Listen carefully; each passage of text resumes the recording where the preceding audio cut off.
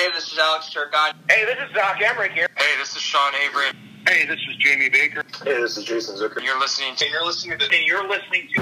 to the Tomahawk Roundup. All right, so what is going on, guys? This is Frank Zarowski here with the Tomahawk Roundup, and I am joined by Sam Gagner of the Detroit Red Wings. Sam, how are you today? I'm doing great. How are you? Good. Hanging in there, doing what I can. You know, it's obviously a difficult time right now, but you know, it's not what any of us projected, but just do what you can. Yeah, absolutely. It's kind of same on our end. Haven't seen a ton of my family this year. Just being on the road a lot and then getting traded and stuff. So we're kind of just using this time to just get some much needed family time in. Obviously, the circumstances aren't what you would want them to be, but we're trying to take the positives out of it and look for the silver lining in the situation. Absolutely. So what was it like on the kid line with Andrew Cogliano and Robert Nilsson going into the league? Yeah, I mean, you're bringing me back quite a ways, but it was a ton of fun. I think I just did an interview with Andrew yesterday, and we were kind of bringing up some of those old times, and we had a ton of fun. I think we were all around the same age, coming into the league together, and we were playing some pretty important roles, and three of us were living together, so we had a ton of fun, coming into the league, and a lot of my best memories playing hockey are from those years. Yeah, taking it back a little bit, you played with Team Canada at the World Juniors and at the 7 Series in 2007.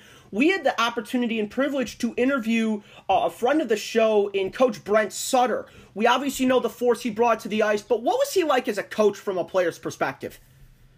Yeah, I mean, he's an intense man, as everyone knows, and he brings that on the bench for sure. But I really like playing for him. I think he holds guys accountable, but the biggest thing for him is if you compete and you're helping his team win, you're going to play. And I really felt like he got the best out of that group. I think we went 7-0-1 in that 8-game series against Russia.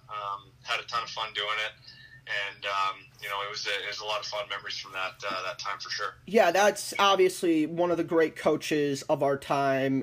Your time, not my time as much. But so going to Detroit and coming to Edmonton, coming back to Edmonton, although it was a little bit of time before you came to Detroit, what was that homecoming, if you will, that the coming home to the place where it all began?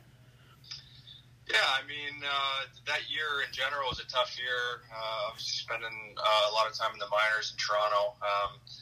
Toronto was great to me. They treated me really well. And, I really feel like I became a better player there, under Sheldon Keefe. And I owe a lot, I feel like, to that year. I mean, when you're going through it, it's always a struggle. But looking back on it, I owe a lot to it. And then, when Vancouver traded me to Edmonton, obviously really excited. Having grown up in Edmonton, my wife's from Edmonton, and her family's still here, so her family is really excited about that.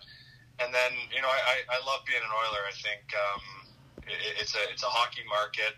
My career started here. I grew up as a player here.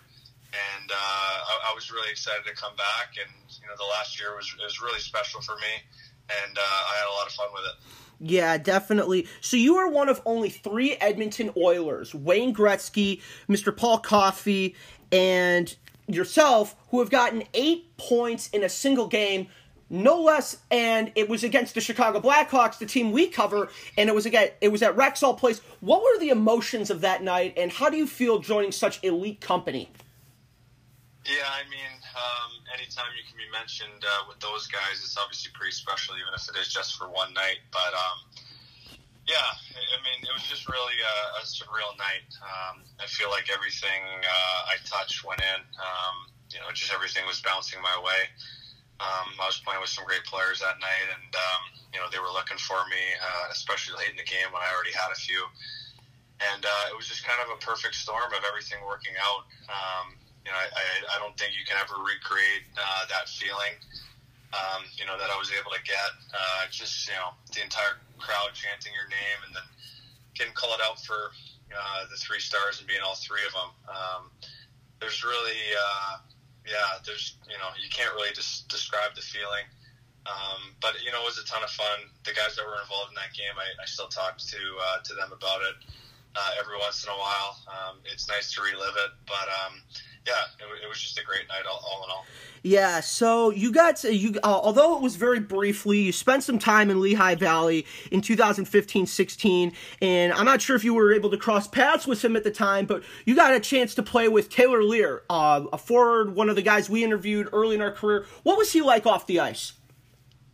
Yeah, he was a nice kid. I mean, I was there. I think I played 9 games there. Yeah. So, but then he got called up later in the year too. So, we played some games together in Philly. But yeah, I mean, he at that time he brought a lot of energy. I'm not sure what kind of player he's now, but he brings a lot of speed. And he's got skill, and he was a fun guy to play with for sure. Yeah. So looking forward to the resuming of this current season or the eventual start of next season with Detroit. What are you most looking forward to with Detroit if the season does resume this year? Yeah, I mean, there's still so many questions up in the air, right? Yeah, definitely. We're not sure where everything's going to go. Obviously, you hope everything turns around and, we're able to play hockey again. I mean, the most important thing is, the health and safety of everyone and making sure that we kind of flatten the curve of this pandemic. And, if we are to play again, I think it's just, I was kind of just getting my feet wet playing in Detroit. I played, I think, 6 games, and, I started to feel more and more comfortable. Obviously, you never wanted to come to a halt like it did, and especially for the reasons that it came to a halt. But, just working hard and training and trying to stay ready for if we do play. And but like I said, I mean, the most important thing is staying healthy, making sure the family's healthy, and doing our best to do our part to flatten the curve and just go from there. Absolutely. So, how are you staying physically and mentally engaged during this break in the action? Well, I mean, I'm pretty fortunate that I have a gym at my house.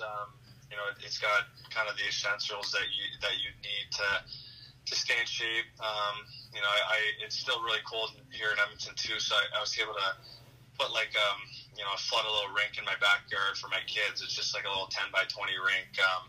Not able to do much on it, but that's awesome. Spend some time with the kids. Yeah, no, it's fun. I mean, and I think the main thing is just chasing the kids around. They have an unbelievable amount of energy, I'm obviously away a lot, and then during the season, you're playing games, you're away at practice, all that kind of stuff. So, being with them kind of all day, every day, and chasing them around, giving my wife a little break. I'm sure she's happy about that. But it's been busy.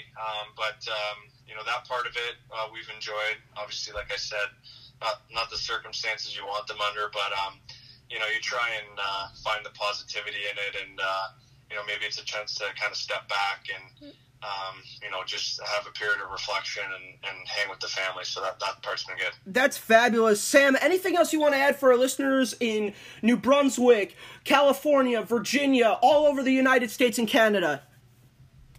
No, I mean, just thanks for having me on. I appreciate it.